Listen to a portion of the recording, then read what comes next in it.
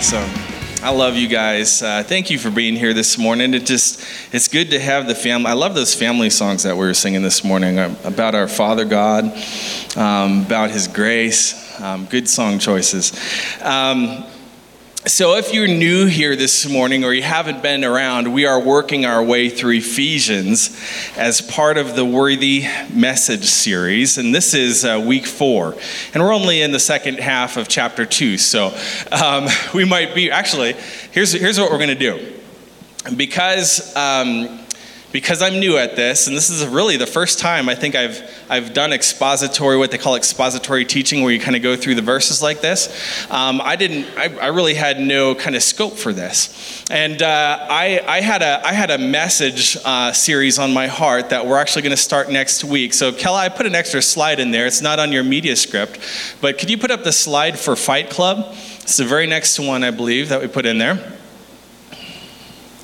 We're not there yet? It's not coming up? Okay. Okay. So next week, I'm taking a little scenic detour, and we're going to take a 3-week break from this Worthy series and dive into a series I'm going to call Fight Club, Contending for What Matters Most. And it's going to be pointed, ladies, towards the men of the house. So, yeah, I love it. The girls are the ones saying, woo! So don't worry, I think you're going to eat this up too. But this was inspired not by the Edward Norton and Brad Pitt 1999 movie. First rule about Fight Club is we don't talk about Fight Club, right? That's not it. But the idea stemmed from this group of churches in our district that started a focus for their men on becoming a man after God's own heart. And I saw this and, fighting for things like their faith walk, their families, character, their relationships. And I was loving what I was seeing. And I did a little research and I found out that they were inspired by an idea from one of my favorites, Pastor Louis Giglio of Passion City Church out in Atlanta. And so this unction that I was having in my spirit lines up perfectly for us as several of our men are preparing our hearts to go to the Destiny's annual men's retreat. That's what that insert was that I had you pull out a little bit earlier. So men's retreat this year is going to be the first weekend in October, the 5th through the 7th, out at Camp Judson. And you'll be able to see all the details in your insert, in your bulletin. Alternatively, you can go to our events page on the calendar. And you can see the cost is just $125, which covers 2 nights at the camp and 5 meals. And there's a deadline. All that information is there. I'd love to see you out there. If you've never been, guys, I just want to really encourage you to give it a try. There's something powerful about unplugging and taking some dedicated time away to pursue God. It changes your perspective. And so anyhow, there's your pastoral invite. I'd love to see you up there. And Pastor Brent, I don't know if you know him, he's going to be leading worship up at the retreat. And Bishop Troy Carr, who I have not had the privilege of meeting yet, but Pastor Brent booked him, and if he's a friend of Brent's, I know it's going to be an awesome time up there. So, back to Ephesians. From week 1, we've talked about how we worship all the time. Why? Because we were made to worship. And we do it all the time without even thinking. If our team wins, we cheer them on. Why? Because we decide that they're worthy of our cheering, right? And so there are people who spend hundreds of dollars just to get a ticket to go in and see a bunch of guys throw the football around. It's our money, it's our time, it's our energy, it's our voice. We use all of those things to declare what's worthy to us. And we go through as we go through the book of Ephesians, we're talking about why God is the most worthy of celebrating with our money, with our lives, with our energy, and all of it. So let's stand together as we open up. I want to read from our scripture this morning. Your notes are on the back, so you can read along there. It'll also be up on the screen. We're going to start with Ephesians chapter 2, verse 11 this morning. And I'm going to read it out to you. You can follow along. Therefore, remember that at one time you Gentiles in the flesh, called the uncircumcision by what is called the circumcision, which is made in the flesh by hands. Remember that you were at the time separated from Christ, alienated from the commonwealth of Israel and strangers to the covenants of promise, having no hope and without God in the world. But now, in Christ Jesus, you who once were far off have been brought near by the blood of Christ. For he himself is our peace, who has made us both one, and he has broken down in his flesh the dividing wall of hostility, by abolishing the law of commandments expressed in ordinances, that he might create in himself one new man in the place of two, so making peace, and might reconcile us both to God in one body through the cross, thereby killing the hostility. And he came and preached peace to you who are far off and peace to those who were near. For through him we have both access in one spirit to the Father. And so then you are no longer strangers and aliens, but you are fellow citizens with the saints and members of the household of God, built on the foundation of the apostles and prophets, Christ Jesus himself being the cornerstone, in whom the whole structure being joined together grows into a holy temple in the Lord. In him you also are being built together into a dwelling place for God by the Spirit. Let's pray. Amen. Father God, it says your word is breathed by you. Lord, breathe your word out to us this morning. God, we want to hear from you. God, I pray as a result, I believe that when we come together and we hear your word, our hearts are changed because of it. Do that this morning to us. Speak to us this morning. And could you do something for me? I'm going to do something maybe just a little bit selfish this morning. Could you just take a little bit, just a few seconds here and pray for me that I would speak a rhema word this morning? Would you do that? Thank you.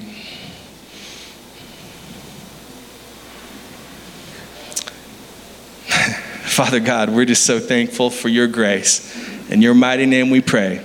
Amen. So one thing, I asked you to pray for me for a reason. One thing, when you do this kind of line by line and going through the word like this, is you can't skip over the more interesting parts, right? And so this is a doozy this morning. And I'm excited to share. I'm excited to dig in, and I really believe God is going to speak to us this morning. Amen. Abraham Lincoln, he has a fascinating life story. If you ever dig a little bit deeper than just the high school history books, it's pretty interesting to look at his life in the early days of his presidency and to imagine what it would be like in those days. It's pretty interesting to look at. But back then, did you know this? Anybody could just walk into the White House. You could just walk in. Did you know that? You didn't even have to have an appointment. You just walk in and say, hey, I've got a question. And people could just hang out. People slept there. People were like, I'm crashing downstairs. Is that cool? And that was a thing. And so I can only imagine that. And the Washington Monument was halfway built. And so it was different. I think, what was it like to live in Washington at that time? I mean, I told you a few weeks ago, I think it was when we started this series, my district travel took me to a lot of cool places. The year before last, our connection, our International Foursquare Conference was in DC, so I just recently played tourist there. I went and saw the sites. But at the early part of Lincoln's presidency, it was a time where there was these deep, deep divides in our country, right?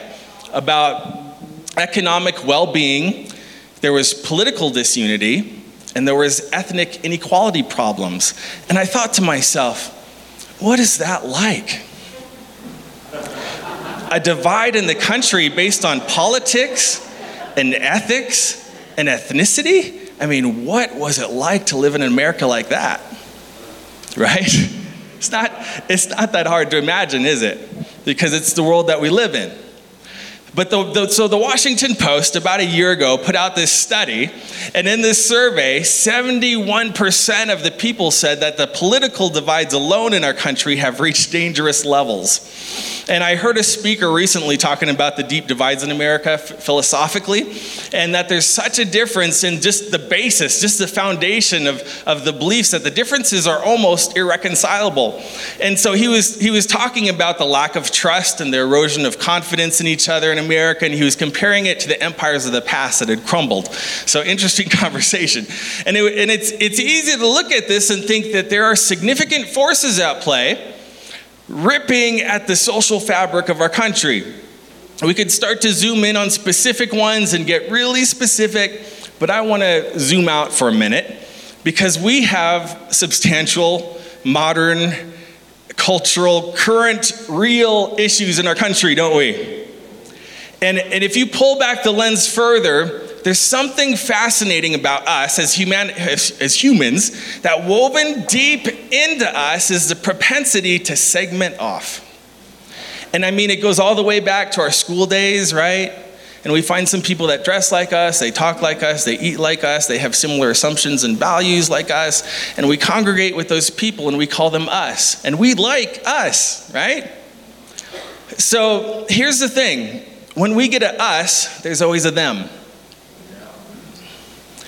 Every time we form an us, there's a them. And the people that don't talk like us, they don't dress like us, they don't smell like us, they have a different set of priorities than us, have a belief system about the world that I don't even understand why they do that.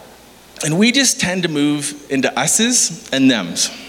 And so it gets to a place where I'm comfortable with these people and not with those. So if I show up at a party and there's a bunch of thems, what I'm going to do, I'm going to get out of here. And I'm going to text my friend and, dude, I showed up at this places and there's a bunch of thems and I got to get back to a bunch of us's. And we tend to do that. We segregate into people that we're comfortable with and people that we aren't. And the whole world does this. And we break up into some harmless ways. You know, you're in chess club, you're in golf club. Or we begin to break up along political lines, ethnic lines. And we begin to break up in those ways. And often, what can happen, if you look into the history of humanity, what happens? The further we get apart, and the less that I understand you, the less I understand the way that you're thinking. And what happens is a loss of empathy leads to a loss of civility. And we begin to talk less kindly to each other. And if you look at history, you'll see when there's a loss of empathy, that there's a loss of civility, and then there's a loss of civility there's often the birth of hostility. That if I dehumanize you, I can be inhumane to you. So just look around the world today and pull the lens back and you'll see that all over the world, wars have broken out. One tribe against another, one faction against another. You know, one set of views goes to war physically over another set of views. It's the us's versus the them's in our world is a human problem. Now here's the thing. I could talk about it as if it's a problem around the world, but let's bring it home because it lands in us. We are this way. We are this way. Even in the church, we do this. And I can remember one time where we got a call from one of our kids' schools. And we were living here in Rapid, and we found out that one of our girls was really struggling. I mean, really struggling. You know, kind of going into depression type of stuff. And so we found out, you know, through just relationships and conversations, but we found out then that there's starting to be problems at the school. And she was doing some things that were way out of character for what we knew our daughter to be. And when we dug a little bit deeper, we found out, it's none of my daughters that are here in the room, just in case anybody's wondering. I do have 2 daughters here that are here this morning. I should say that, right, Bella? And when we dug a little deeper, we found out that she was being bullied in some pretty horrible ways. Because some kids had labeled her a certain way because of her ethnic background. And she's Native American. And so I realize this isn't a comfortable Sunday morning conversation, but this is where the scripture is going this morning, so I'm going to go there. So when we found out, after several conversations and prayers with my daughter, is that in her own words, she said, "Dad, I started to become what they were calling me." Broke my heart. And they said that the kids from that side of the tracks did this, and after hearing it in derogatory ways enough times, she said, "I started becoming that even though it's not who I am." And get this, when we talked to the principal to address it, the response was, "Yeah, we don't even know what to do with that. The problem is so big here on campus that we don't really know how to address it without this whole thing blowing up." So to respond in this situation, Deanna and I pulled her out and we homeschooled our 2 older girls for a season before they went back. Number 1, to provide some sort of healing from a really horrible situation. And number 2, to teach her how to better respond when stuff like that happens. And so even starting in our middle school campuses, and I would say younger, we still divide into us versus thems. And honestly, you guys know this, I could pick a lot more dramatic and hurtful us versus thems to talk about. We all know about this. The world tends to do this. It's the world that we live in, and it's in us. So what about the church? The Bible addresses this, because what's supposed to be one house, when it gets divided, what happens? What does the scripture say? A house divided what? It's going to stand. It's not going to stand. And so we need to figure this out. How is it possible, if the world is dividing like this on ethnic issues, political lines, philosophical lines, if we're all dividing and the divisiveness is getting uglier, what's the answer? What's the answer for the world today? What's the answer for us? So we're in the book of Ephesians in chapter 2, and last week we talked about our reconciliation with God. That when you come to Jesus, you're okay with him. You can leave the moment after, and after you put your faith in Jesus, you can leave knowing that you and God are cool. Heaven smiles at you. The marvel of verses 1 through 10 is that we were brought from death to life. And yet it's not just the spiritual transaction individually. As Ephesians 2 keeps going, it starts talking about the corporate implications. And so the work of Jesus is so powerful, it cannot just reconcile individuals to God, but it can reconcile even us to each other. So God is in the business, on your notes, of taking formerly disparate parties and making them friends. It's like we're going back to kindergarten this morning. He's going to make us friends. And in this session, Paul picks the two groups with the most animosity towards each other, the Gentiles and the Jews. And he says, now let me wade into a conversation that's honestly a little bit scary, and let's talk about the divide among us. So this is where we're at. He gets into it in verse 11, and he says, therefore remember that at one time, he was talking to a group of people, but he says, you Gentiles in the flesh, called the uncircumcision by what is called the circumcision, which is made in the flesh by hands. Remember that you were, at that time, separated from Christ, alienated from the commonwealth of Israel and strangers to the covenants of promise, having no hope and without God in the world. So he starts in verse 11 and he says, remember.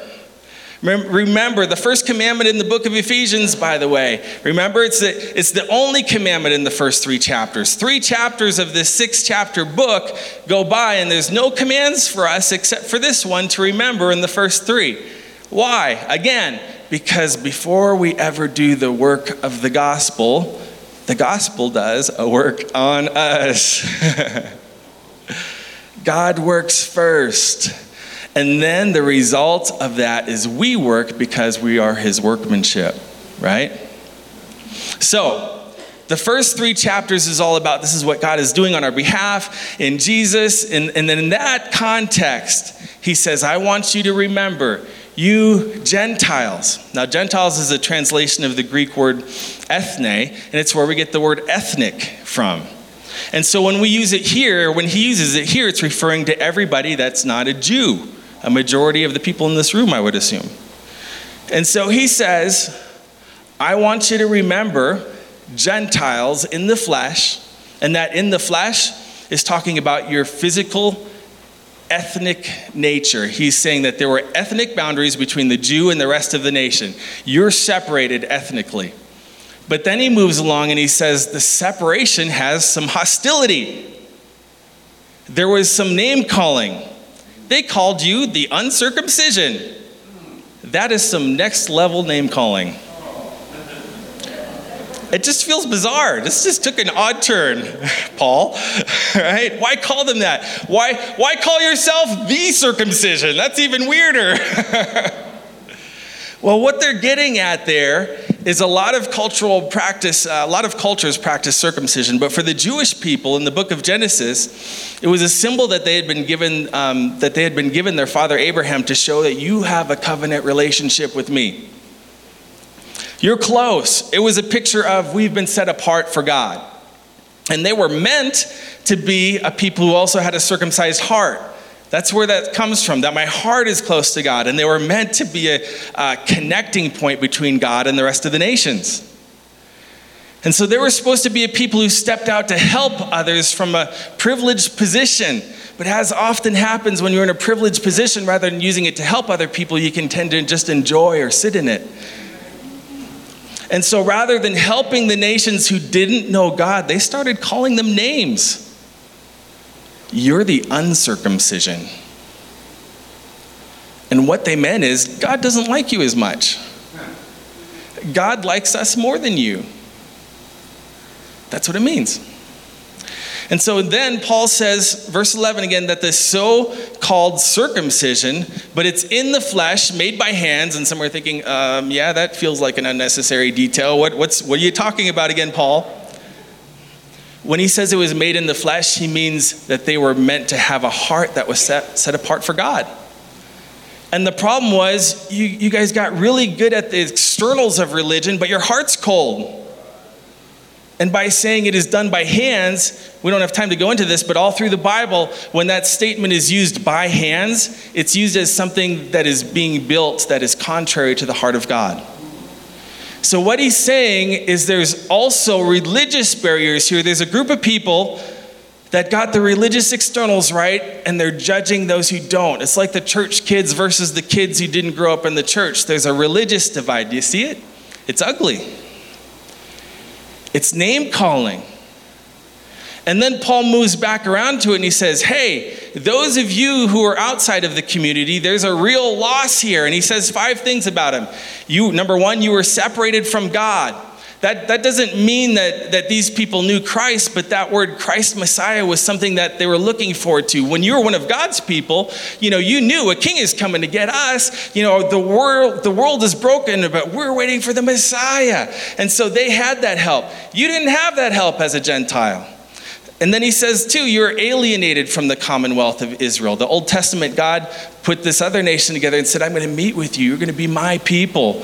And so these people weren't a part of that. He says, you have no hope of a king, no hope of being part of God's people. And then he says the third one, you were strangers to the covenants of God's promise. These people, he's going to take care of them. But you have no promises. And so you have no hope. Is what it says, the fourth one. And you're just out here in the world, twisting in the wind, trying to find what life's about. So that's where you are. You're without hope and without God in the world. You don't know God, is what he's saying. So, but then he says, verse 13, but now in Christ Jesus, there comes Jesus. You were once far off and you have been brought near by the blood of Christ. That's the good news. Coming in again to the picture. The good news of last week is we were all dead and God made us alive. The good news of this week is this. You were far off and God brought you near. The imagery he's using here would be sort of like an orphanage. So imagine, if you will, there's some kids that live in an orphanage. And imagine that one of them, the headmaster of the orphanage, comes up and he says, I've got some good news for you. There's a family and they chose you and they're coming to get you. And they're working on the paperwork. Here's their paperwork. Here's their signature on it. Here's a photo of them and they're coming to get you. And they're figuring that out and they've written you a letter. Here's a letter expressing their heart for you. They've got their legal intent and you've got their heartbeat for you. Right here in this letter, you've got a photo, you've got a date. They are coming and they're going to get you and you are loved. What does that do to that kid, right? Even if they're in a difficult place, they know that somebody's coming for me. Somebody loves me. Somebody's coming to get me and I have parents and I'm going home. That fills you with hope even in the midst of a difficult circumstance, right? So imagine that there's another kid there. Nobody picked them. And they're getting older. No parent wrote them a letter. There's no legal documents. Nobody's telling them how much they're loved, sending photos. You are just out there. Good luck. Now imagine the parents show up And they come and they say, we're here, just like we promised. We made it. And they look at the one boy and they say, get over here. It's time to come home. And they pick him up in their arms. And then imagine that they look over at you, the other boy, the second boy that had no preparation, no intent, no idea. And he says, and you're coming too. What? I don't have any paperwork. I know, but I'm taking you home too. But I wasn't living in the promises for months and months and months. I know, but I paid for you too. I'm not even going to be someone who has this expectation. I don't know the rules, and I'm not sure how I'm supposed to dress. I know, and I don't care. I want you too. And that's what God's doing. He's taking two formerly disparate parties, and he's bringing them together, and he's making them friends. And he says, verse 14, he himself is our peace. Not just peace internally, but he's our peace among us. These two kids brought together, for he himself is our peace, who has made us both one and had broken down in the flesh the dividing wall of hostility. So he's made us one. You were far off, and God brought you near. And in doing that, where you were formerly enemies, the power of God to make a family has broken down the hostility between you, and he is making former hostiles into family. That's what he's doing in Jesus' name. And the picture they use, why does he mention a wall? Can I get my two volunteers? Where's Ethan? Is he around? All right. Would you give these guys a hand, Ethan and Bella? They're going to come up here. All right. Who wants to be a Jew and who wants to be a Gentile? All right. You're a Jew. You're a Gentile. All right. And so you can look at them. You're looking at them. They're my illustration this morning. So this is our wall of hostility. We're painting a picture here. Jew, Gentile, wall of hostility, not getting along, okay? So I don't understand you. I don't dress like you. I don't talk the same. Different backgrounds, all that kind of stuff. And so the Bible says there's a wall of hostility between them. So Bella, I want you to come. I kind of want you to come on this side of the wall. And Ethan, I want you to come up over here, and you're standing over here on that side of the wall, okay? So I don't understand you. There's this divide. So why does Paul use this wall imagery here? Because in the temple, in the Old Testament, in Jesus' day, there was a wall in the temple, right? And so as you walked up to know God, the Jews got to walk up right close to God. Let's say Bob is God over here. We call this Fire Bob. So this is the holy place, the inner place. You're just going to stay right there. So you get to get closer to the presence of God. But between our Gentile friends over here, they're not. There's a wall there. So they didn't get to go all the way in. But the Jews got to be a little bit closer. But there's a wall. If you were the ethne or the nations, you weren't allowed past this wall. You didn't get to be that close to God because, part of it is you didn't have a relationship with God, right? And what's fascinating about this is they had a name for these people and they had a name for these people. And so Gentile, his name is far off. You don't know God or have a relationship with him, and so you're living your life. And the cool thing is what God says. It's not just the far off that gets to come in the temple, but far off gets brought near. So you get to come to the other side of this wall, come over here. So, this is the one that didn't do all the stuff or all the preparation. What they were doing, they didn't grow up, where they were knowing God, but now God has taken the far off and he's brought them near. So he's, if we did this right, Jesus would kick this down and there'd be splinters flying and that wall goes tumbling down, right? Yeah. So now people hear that though, and I imagine that some of you are saying, Sean, that sounds really neat, but the hostility is real. It's, I've got some church people who've really hurt me. I've got some church people that really hurt me, or you know what, you're talking about how easy it is, but the reality is in our day, there's still hostility, right? And so there's hostility ethnically, there's hostility socially, and there's, I feel judged by you. And someone else is going, I don't understand you. And I don't, do I get to come in here or not?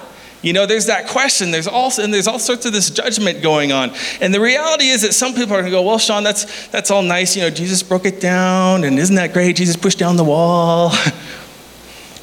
And you go, well, Sean, that's wonderful, but how does this work? Because this is real stuff, and I feel anger. And I even feel it in the church. How does this work?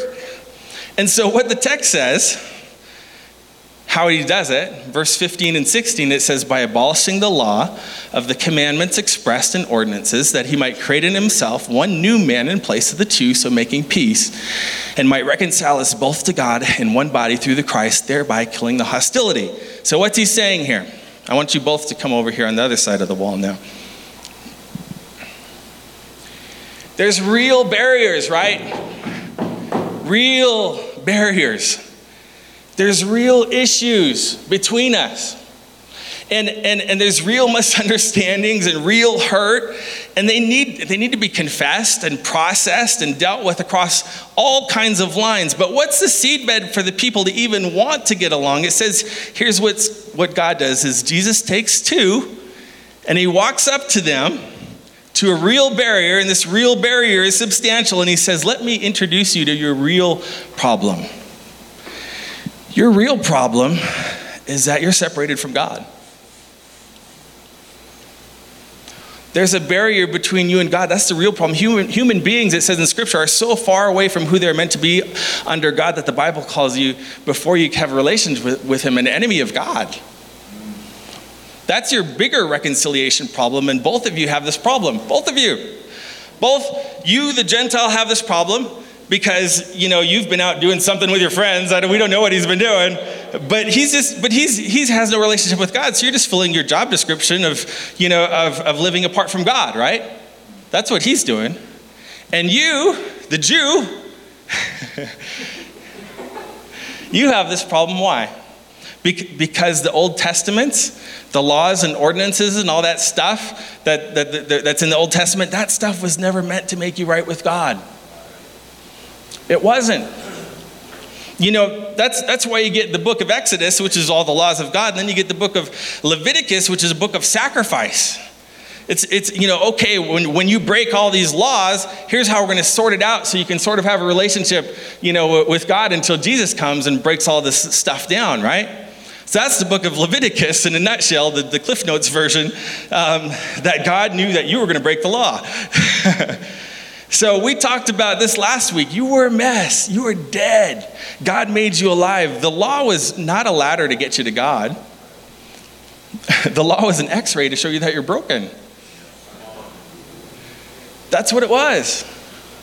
If I went to a doctor with a broken femur, a broken, bone, she shows me the x-ray and says, your bones are not connected. See these two things? That's very not good. Right? And what they wouldn't say is, so let's x-ray it a few times and you'll be fine. Because x-rays don't heal people. They show you that you're broken.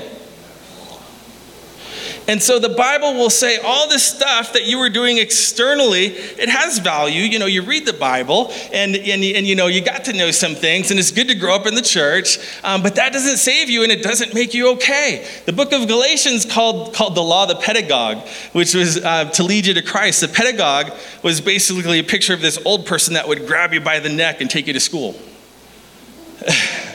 And so the law was to show you that you're a mess. Get over here. Grab you by the neck. and it's meant to lead you to Christ. So where is this going? Where it's going is when you both realize that you did a lot of work and you didn't. You made decisions and maybe he judged, but then you judged too. And you had different strengths and different problems, and you had hostility. Because you just didn't know each other, right? But when you realize that you're both alike and that you're both guilty, how do you get past the wall? Well, it says Jesus broke down this hostility and he opens up the wall, and you guys get to walk through now. So go ahead and walk through, take your spot. These guys get to walk through. So, yeah. He did it through the cross, right? And so that's Jesus who is perfect, and he didn't have a barrier, but he stepped across it. Stay there for a second. And he took on this life that we were meant to live, and he lived it. And he took on the punishment that we were supposed to be punished by, and he absorbed it. It says that's why he took the two of you, and he made you one man, and that one new man was reconciled to the cross. So it's interesting, this picture. I would go ahead and put your arms around each other, the shoulder or something. So it says, God made them one man. It's interesting, isn't it?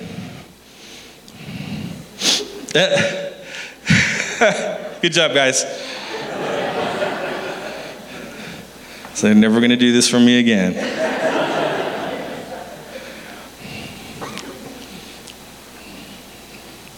When you realize that both of them got there by grace alone, here's the thing.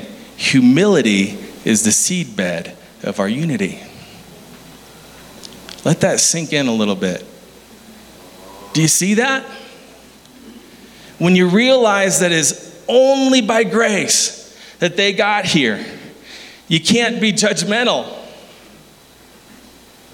When you realize it's only the kindness of God that got me here, you can't be entitled. And you realize both of us don't deserve to be here, but by grace, it's amazing, I'm here. Yeah. And when that lands on you, that humility becomes a seedbed of our unity. That's why God is worthy of our praise, because he's breaking down the barriers by the blood of Jesus. And it's even powerful enough to unite us versus them. Give them a hand. Thank you. You can sit down. So I remember getting to sit in at some addiction meetings a few different times. Our church in Thornton had this really big Friday night Celebrate Recovery program. It was amazing to watch. 100 plus people would show up on Friday nights. And the humility, this is in North Denver, and the humility among people who are rich and wealthy and successful and poor and homeless, sitting around at the same table. And it wasn't judgmental. They weren't focused on the differences. They were focused on the fact that they were all addicted and they couldn't solve it themselves. You know, all my money couldn't solve it. My life couldn't bring me the peace that I wanted. So they all realized we're all alike in our trouble and we're all alike in need. And you saw people who were as far apart as socially as possible come together. Why? Because humility brings unity. And I can still remember one of the first times I was part of a communion moment here at Destiny. We were back in the Elk Street building. I didn't do this often, but I remember very early on, we must not have had enough people serving. But it was one of those times, a Sunday, that I got to be one of the people up front serving one of the communion elements. And this was early on, very early on in my ministry, probably back in 2001. You know, holding the bread and the juice for others to come up to partake. And I remember I stood up there and I remember being struck. The first person that came up to me was a guy that had been doing prison ministry, and he quotes scripture all the times, and he's just one of those people that makes you think you're so holy and you're so good, you know, and you're so right. And he walked up. The body of Christ was broken for him. This is what it took to make him okay.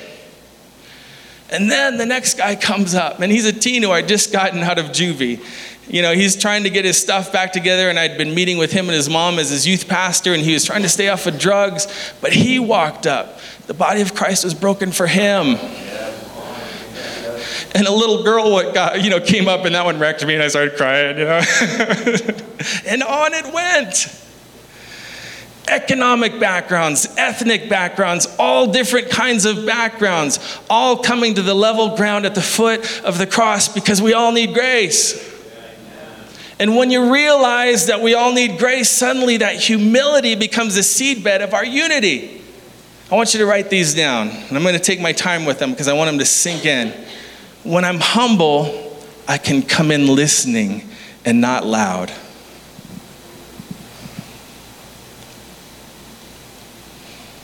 When I'm humble, I can come in with empathy and not entitlement.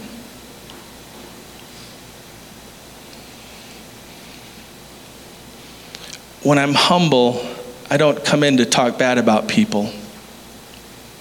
I come to speak life to people.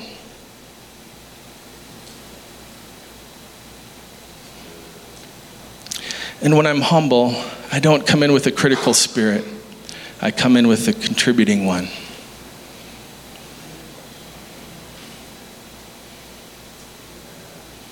And that will build a beautiful church. When we realize that Jesus purchased for us level ground, regardless of our background, regardless of how goody two-shoes you were, or how messed up you were or are, it doesn't matter. Regardless of wherever you may have come from life, we all have to kneel at the foot of Jesus, who's turning enemies into friends. And if he's turning hostility into family, then I want to join him in that work. Let me tell you, one of my favorite things to do is to get together with a big group of Jesus people. Deanna and I, for years, we went to a whole slew of national youth workers conventions, and you'd get 3, 4, sometimes 6,000 or 7,000 people in a room. And so you'll have these pastors and leaders who'd been in ministry for decades, and there's guys like me right now in this position, who are like brand new to the block. And you'll have ages from the gray hairs all the way down to the barely underarm hairs, and so there's many different denominations that were represented there. Every color of skin is represented in all different manner of places and neighborhoods, but we all get together.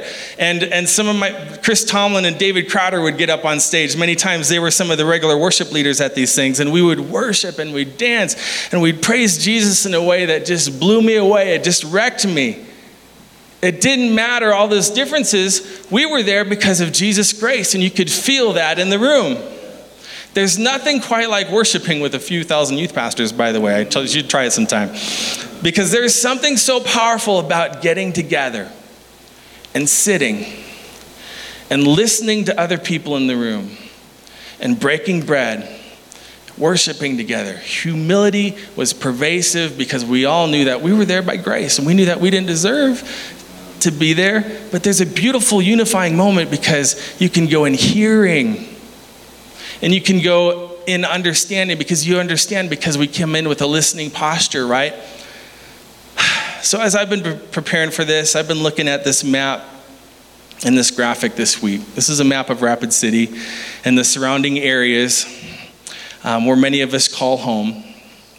Let me just read this from some data I collected for this area. This is from 2018 data. Rapid City's population is over 74,000. The city has a total area of over 55 square miles and has a population density of over 1,226 people per square mile. It's the 471st most populous city in the United States. Over 80% of Rapid City's population is white, so that's about 57,000 of us. 12.4% is Native American. It's around 8,000. 1.1% is black. 1% is Asian. Those are about 1,000. And over 4% of the population is of Hispanic or Latino origin. 4% are mixed race, about 4,400. The largest age group is between 25 to 44. That's accounting for about 25.7% of our total population. Nearly 24% of the population is under the age of 18. Take note. Next Gen ministry is very important. While 14.5% are at least 65 years old.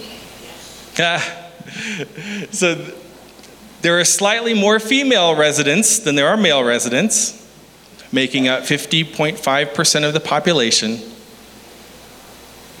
And then approximately 12.7% of the population lives below the federal poverty line. And Rapid City is growing. When my family moved away in the summer of 2010, the population was just at 68,000. Now we're somewhere around 74,400. That's another 6,000 people in 6 years. So anyway, there's a story here, right? There's a story here, and if you grew up in the area, hopefully you know some of our history, you've heard some of that story, but there's an even deeper story and all of that I want to understand, and you should too. If this is your community. And I'll be honest with you, as much as I want to understand it, I don't.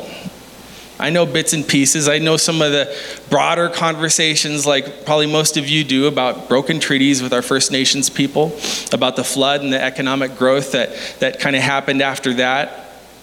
But what's the story with this 12.7% that's living below the poverty line? I understand that there's a story here and that I don't get it. And so what am I going to do?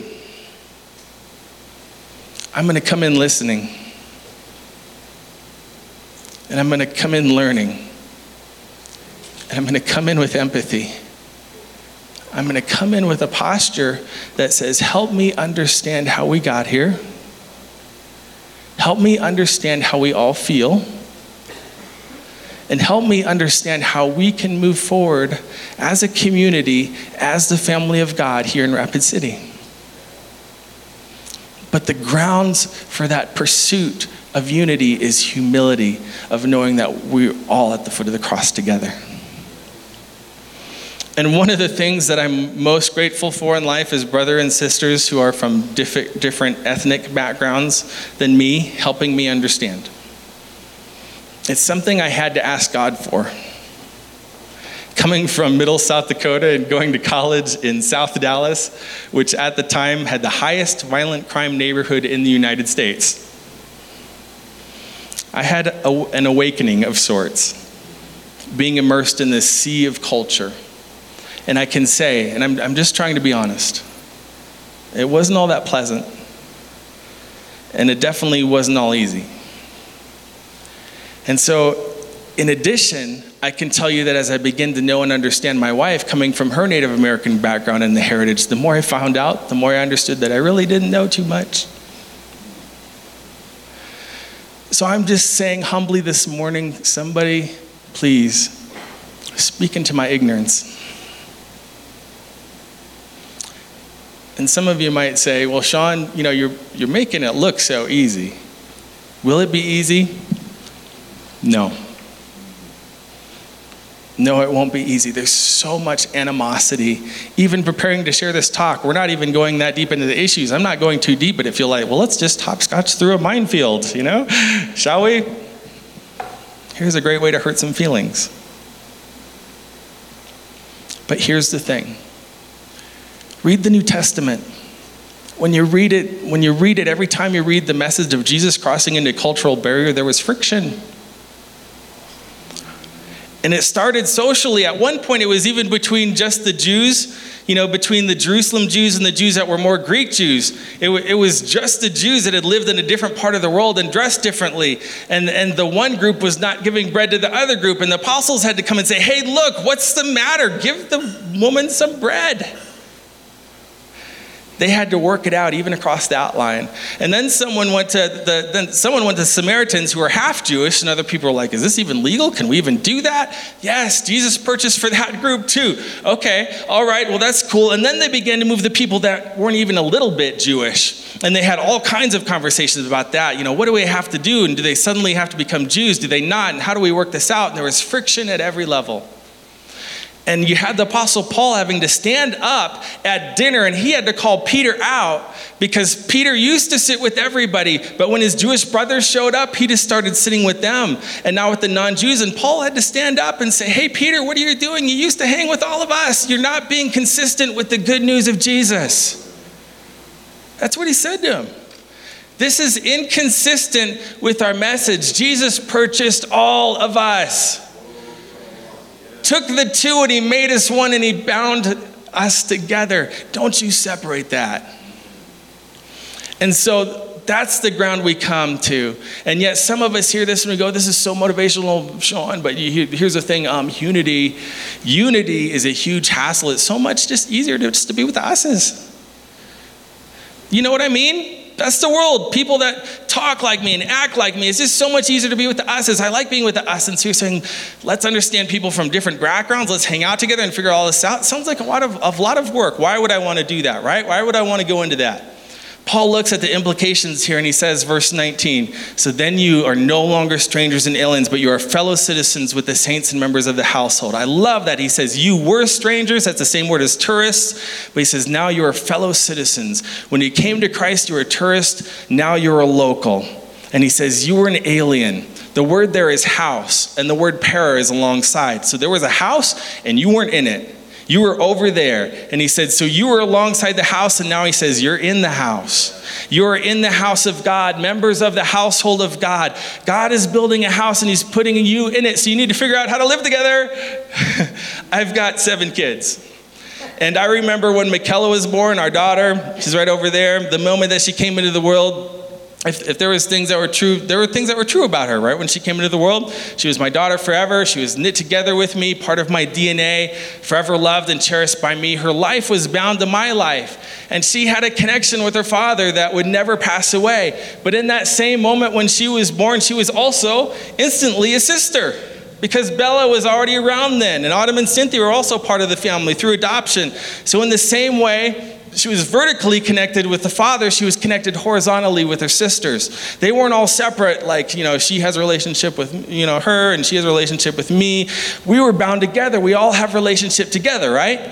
And so it's interesting because, the church is the same way. We tend to focus, on Ephesians 1:10, where individually I'm connected to God, and individually you're connected to God. And it's all about my individual relationship with God. And even in moments like this, we kind of worship with, I'm here in my seat to worship God, and I'm going to have my spiritual moment, and I'm going to be filled up. And you happen to be doing that in the same room, because the band's here and we're all singing together. But I don't really need to hang out with you, so I'm just going to have my spiritual moment, and you have your spiritual moment, and I'm just going to be here worshiping God, audience of one, just me and Jesus. It's only you and me here now. Well, I hear a bunch of other people around me, but I'm going to pretend that they're not here because I'm having a spiritual moment. And if you want to have a spiritual moment, that's fine. But can you do it like one seat over? Because I like to worship wide. and so I don't want to touch your elbow. So if you can just have your spiritual moment like a seat over there, then I'll have my spiritual moment here. That kind of thing. And you're like, man, I just want to do my moment, not your moment. But here's the thing. It doesn't work that way. God says I built a family, and your relationship with me is intimately tethered with the relationship with us. The greatest thing my kids can do for me is get along. The greatest way to honor me is to love each other. I can remember a time when Bella, older than Kella, took her favorite stuffed animal in the world, her little bear, and gave it to Kella to play with one day. And she just said, "Here, Kella."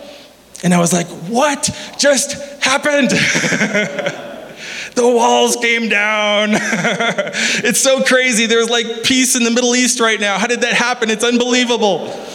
Thrilled my heart, right?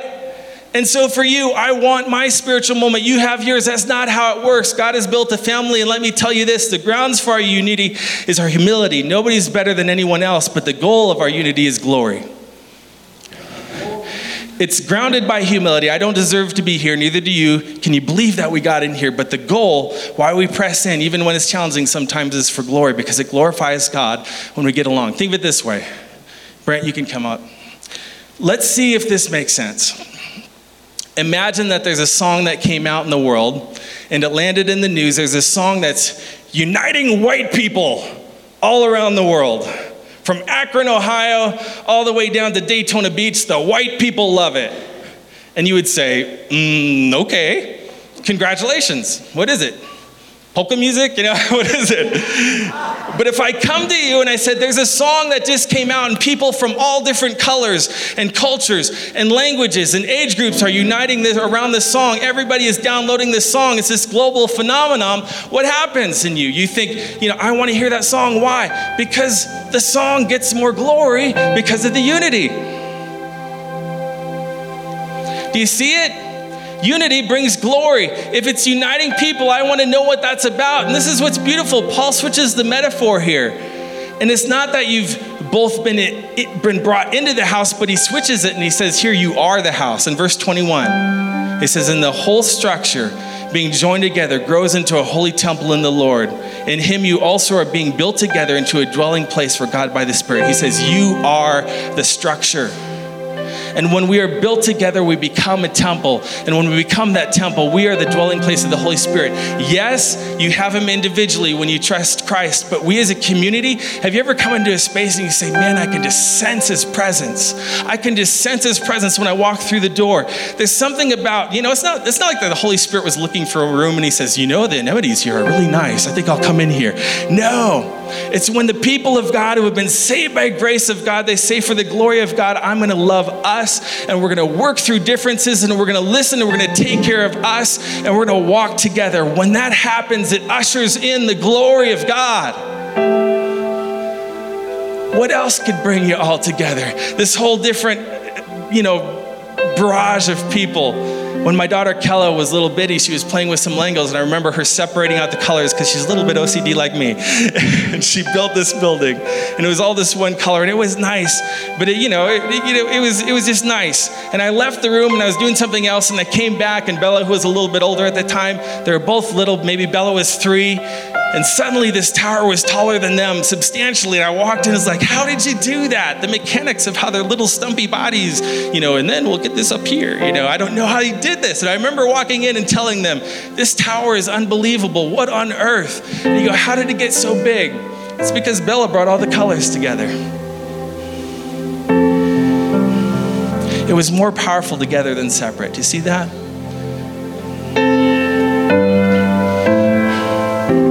Even Jesus, why don't you stand with me? Even Jesus, when he built his inner 12, I love this about him, he picked a zealot, and then he picked a tax collector, and he picked someone who worked for the government, and he picked someone who was committed to overthrowing the government. And they were in the inner 12, and can you imagine what that moment was like? I want you to be on my team. Well, thanks, Jesus, I'm so glad. No! He doesn't get in. Yes, they do. And so do you. And I'm going to bring you all together so that when the world sees it, different political parties, different ethnic, worshiping together, we hear it as pastors. What kind of church is this? What do you mean, what kind of church is it? It's a Jesus church. This church is for everybody. The drunk, the broken, the young, the old, the lonely, the broke, the blessed, the healthy, the sick, the black, the white, every other color, every other shade of brown and color variation there is. We want you. This place is for you. And doesn't that mean we're going to have some conversations? We have to. Does that mean that I'm going to need some help? We're all going to need some help. Yeah. But if we come humbly at the foot of the cross and we have our eyes that brings glory to God for us to get along, then it's going to be pretty powerful. Yeah. Amen? Amen. Thank you, God. We just say only you can do it. You bring us, you break down the wall of hostility.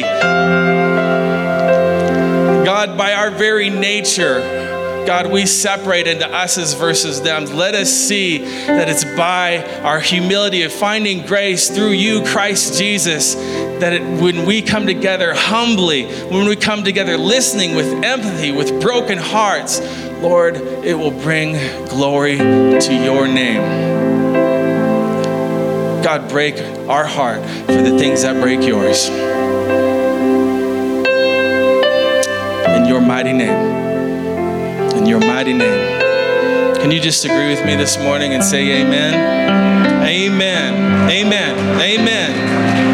Woo! Lord Jesus, let your word just sit on our hearts, our spirit, man. And Lord, may we go as sent ones this morning, carriers of your glory, your fame. In Jesus' name we pray. Listen, if you have not yet said yes to Jesus, we're going to have some people up here, that an altar team that's going to be praying with you. If you have any kind of need, we want to make that opportunity available for you this morning. I'm so thankful that you are here. And Lord, I just pray that this word goes with us as we go. Amen? Amen. Thanks for being here this morning. Go out and give them.